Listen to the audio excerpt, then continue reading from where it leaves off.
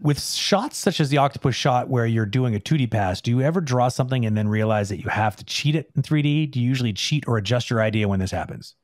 Yeah, that's a good question. I cheat, but the cheat needs to make sense in a way. Like I don't do, for example, you just like spinning 360-degree one control over a frame. That stuff, it's just gonna break people's heads when you pass it to a different department.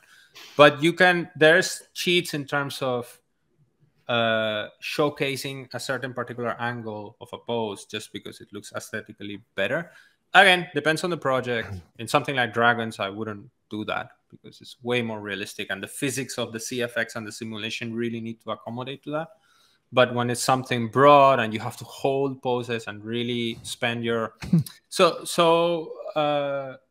cheat,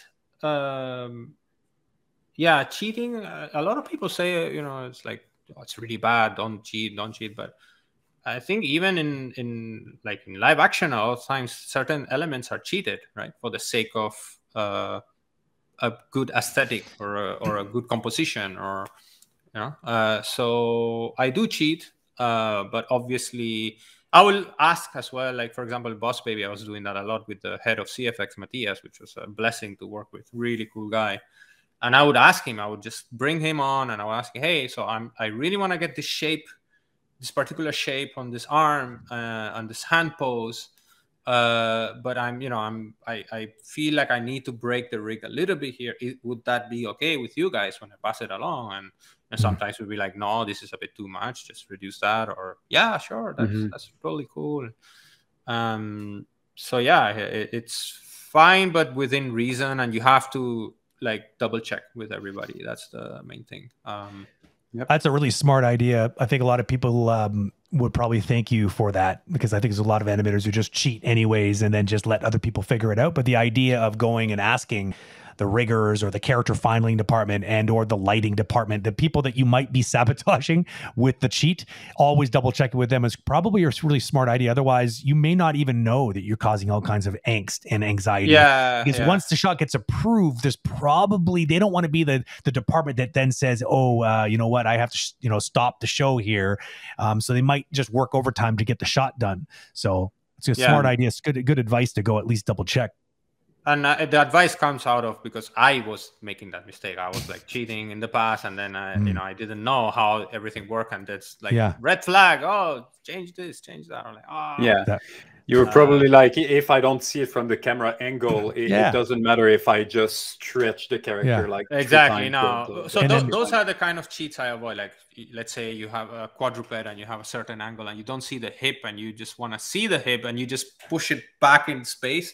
That I tend to avoid, obviously. But if it's like a angle change that, just on that angle, maybe it looks fine, but then you tumble the camera and it looks a bit twisted like this. As long as it's not breaking things too much or causing trouble over like a frame and the motion looks weird and all that, then it's generally okay. But again, you need to check. Well, sometimes you don't know how things might show up. Like shadows, for instance, can play a serious role in revealing something that you don't see as an animator in the play blast, but later on in the final shot with some lighting, it's suddenly you're like, oh, that cheat is kind of revealed, Yeah. You need to be careful. And obviously, lighting. I mean, thankfully nowadays we have like good tech to check beforehand, like our renders and motion blur and all these things are way easier, well, at least in a place like DreamWorks. I mean, again, I apologize with the Agora cowboy test, because I know you guys went through that stuff. So that's the proof. I do cheat. Yes. But that's the price. Certain people will hate me, but I don't cheat. Yeah, sorry. Go, Ravi. I keep trying to. I was going to say I wouldn't cheat if it was like realistic, right? That's what I'm trying to say. Like if it's like very grounded animation and it needs to be very faithful to realistic motion and sincere and all that, you shouldn't cheat in those cases as much as you can.